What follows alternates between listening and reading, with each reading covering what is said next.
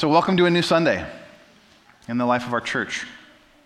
January 1st, 2023. So today we mark two beginnings, a new year and a new building. So today is a day of new beginnings for us. And God has been good. Love the songs that have been sung already today. Just that theme of his faithfulness, his goodness that has been running after us and continues to run after us. Because we're doing this family style, I'll keep on the shorter side. Don't worry, we're not going to go real long today. But I couldn't pass up a chance today to talk and frame this day in terms of dedication. It's not every day that we move into a new building. And it's not every day that we start a new year. Some new things happening among us. So this morning I want to talk mainly about this building that we've been given, but I also think that some of the things that we highlight today is relevant for our lives, for our community, as we step into a new year as well. So to ground this in Scripture, open up your Bibles to 1 Chronicles 29. 1 Chronicles 29, 10 through 13. At the end of his life, King David, the greatest king in the history of Israel, he passed his throne to his son Solomon. And one of the greatest desires of David's heart, was to build a temple, was to have a permanent dwelling place of worship for the Lord. He wanted people to experience the presence of God in Jerusalem. But because he was a man of war and had blood on his hands, God said that, no, you can't do that. And so he then passed that task on to his son. And before he died, David charged Israel. And David charged Solomon, his son. And he gave very specific plans and provisions for the temple. You can read about that more in 1 Chronicles 28, the chapter before this one.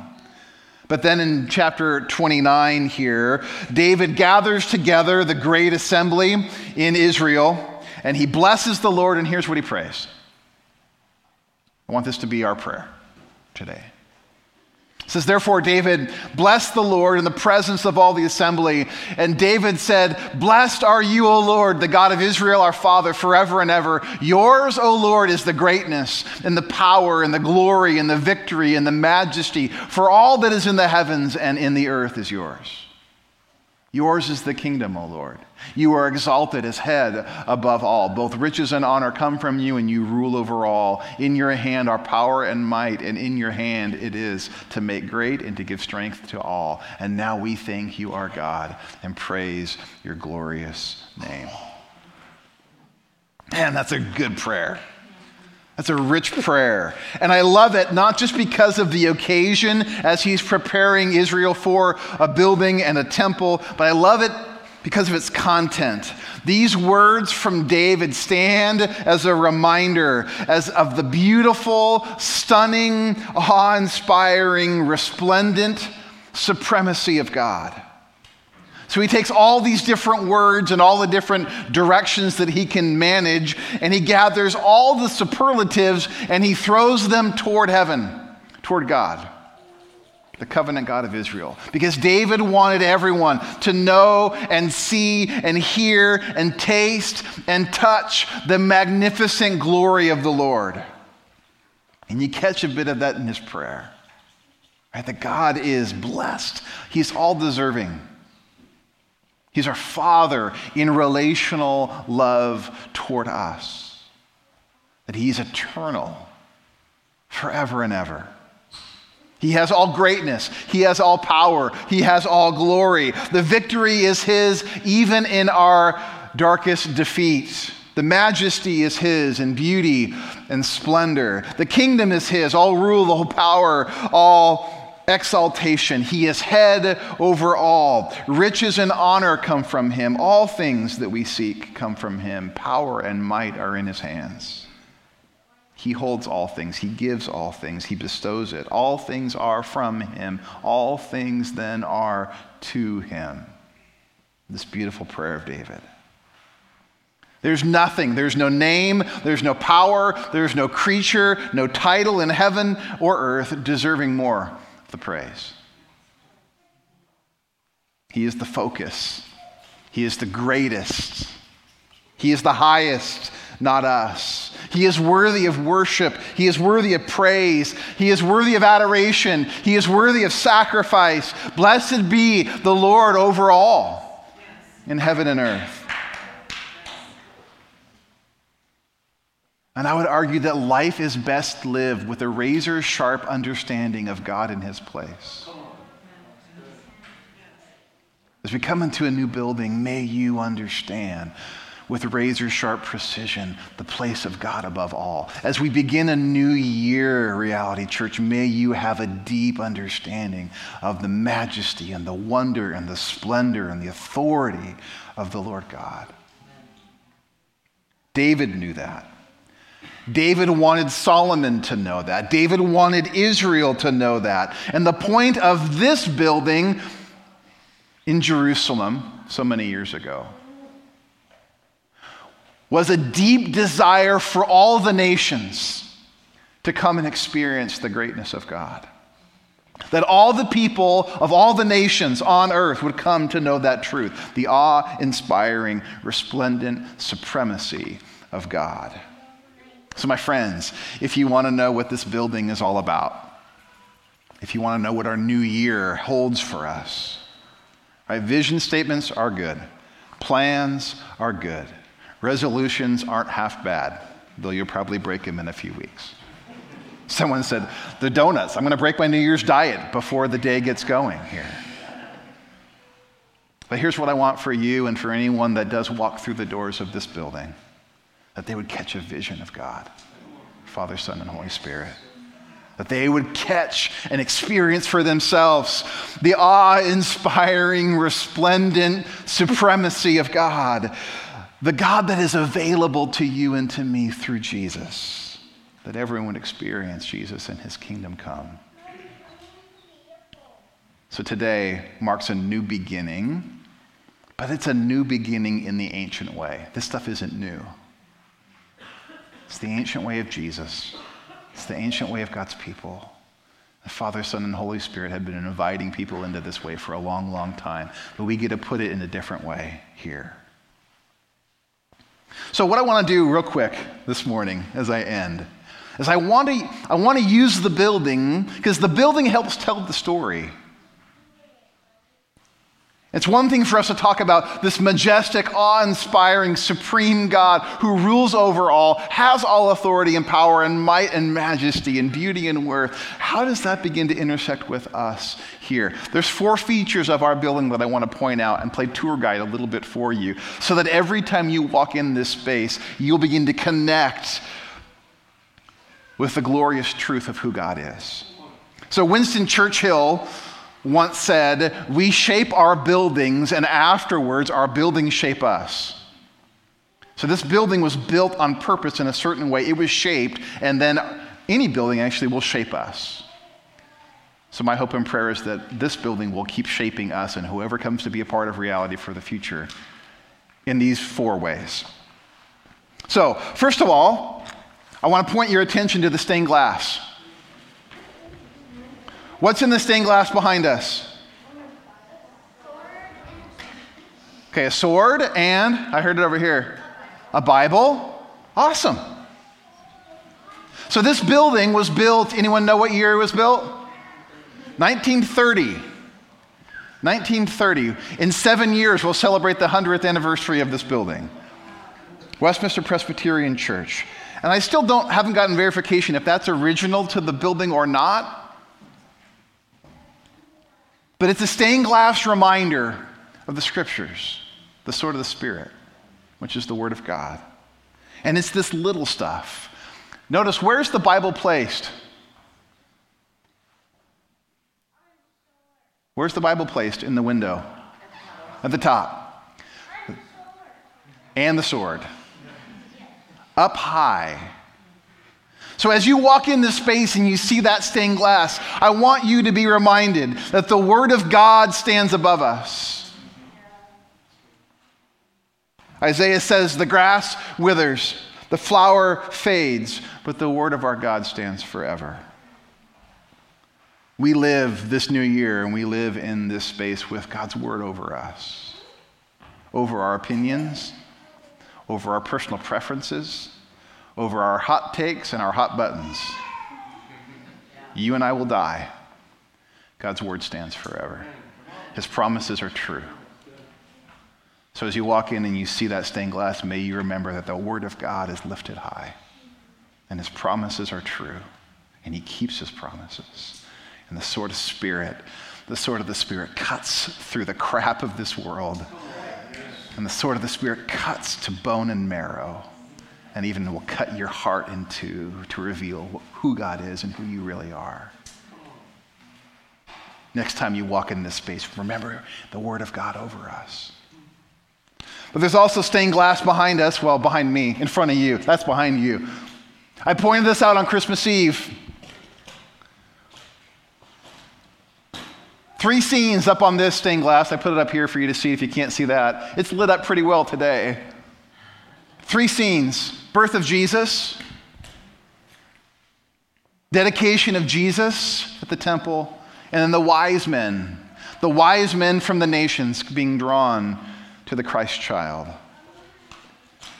John's gospel reminds us this: the word became flesh and dwelt among us.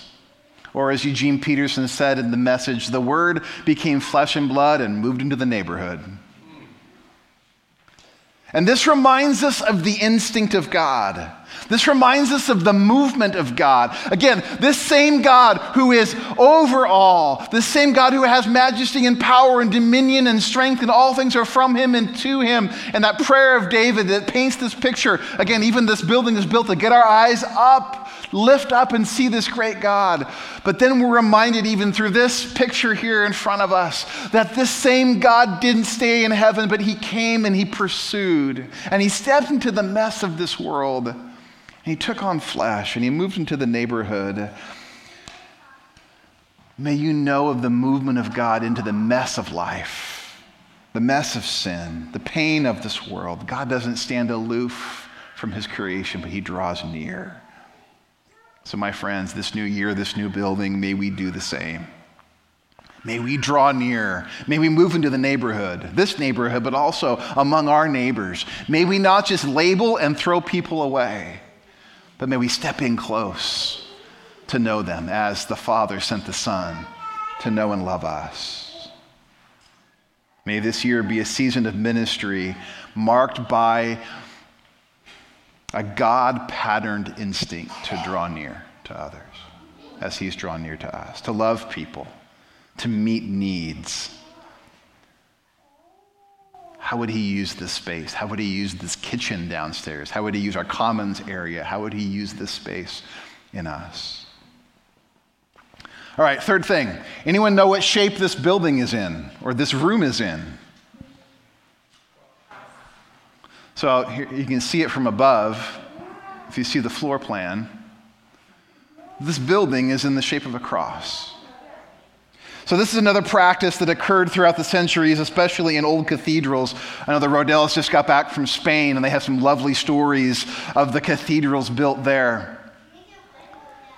But these buildings were built intentionally like this. And I've heard people say, wow, this is an odd space. It's very long and narrow. And yeah, it is long and narrow. It is not in the round as we usually have experienced it. But I love the shape reminder here. A cruciform building. Again, there's all sorts of technical names for the different pieces of this. Heather knows them, I don't know them. One scholar noted, though, that the buildings were built this way because it reminded Christians that they were to conform themselves to the cross of Christ and daily participate in his sufferings. So we sit each week in the cross because we're meant to live lives shaped by the cross. So our seating, yes, is in a cross-shaped, but our lives are meant to be cross-shaped, a reminder that the way up is down, that the way to life is through death, and the way all things become new is through crucifixion. And we follow a crucified Savior.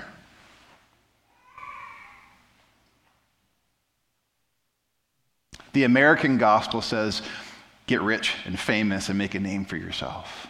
The Christian gospel doesn't promise you riches or fame or power or prestige in this life. But we are offered this, my friends, to share in the life, death, and resurrection of Jesus. So as we sit awkwardly in a cross shape, may it shape our lives to be reminded that I am being shaped and formed into a cruciform way of living. May our lives be cross-shaped. May our community be cross-shaped, willing to serve, willing to die, willing to identify with a Savior who made the supremacy of God known to a world watching. Week after week, as we sit and worship in this space, may its very shape remind us of the cross that has saved us. One last thing. Anyone know the color of our outside doors? That's right, they're red. Took a picture of them here. And that is not just a color scheme preference, because there were other color schemes preferred. But in many church traditions, the doors of a church are painted red to remind us of the precious blood of Jesus. The blood of Christ, which according to the book of Hebrews has made a new and living way. I love how Pastor Ray Ortland has stated this for his church. I'll just borrow his words. He says, we enter into the church through the blood of Christ. Out in the world that we live in the rest of the week, we never measure up. Our lives are never complete, and we never fully belong. Then we come into the church through the finished work of Christ on the cross. And what makes the difference here, the reason why we belong, is that we are walking into completeness already prepared. Therefore, we can be weak, and we can be honest with ourselves and others and the Lord. And he says we belong. So, to all who are weary and need rest, that's me. To all who mourn and long for comfort, to all who feel worthless and wonder if God even cares, to all who fail and desire strength, to all who sin and need a Savior, this church opens wide her red doors. In the name of Jesus, the mighty friend of sinners, the ally of his enemies, the defender of the indefensible, the justifier of those who have no excuses left. Reality Church, we open our red doors because Jesus has made a new and living way for us. Every time you walk through the red door, remember, it's only through his blood that we have access to God.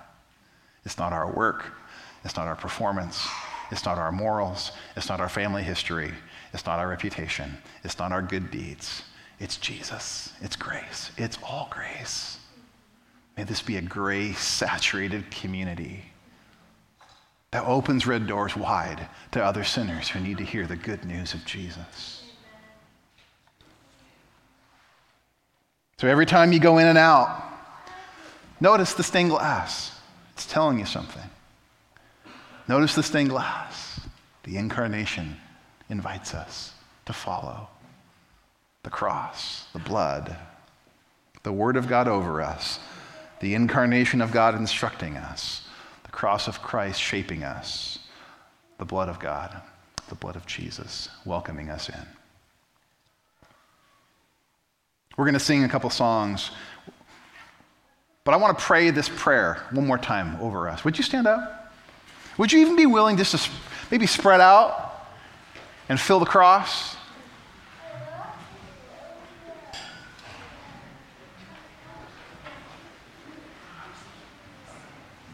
Fill the space. Let me pray this one more time over us, and then we'll sing. Blessed are you, O Lord God, the God of Israel, our Father, forever and ever.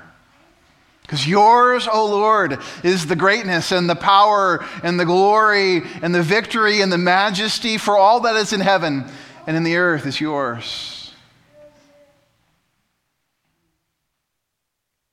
Have the next slide. Yours is the kingdom, O Lord. You are exalted as head above all, Both riches and honor come from you, and you rule over all. And in your hand are power and might, and in your hand it is to make great and to give strength to all. And now we thank you. We thank you, our God. We praise your glorious name. So in the name of the Father, Son, and Holy Spirit, we dedicate this space, this building, these rooms, and we dedicate this new year to you. We ask, Lord Jesus, that through it and through us, others may come to experience your good rule and reign. We pray this in the name of our Savior Jesus. Amen.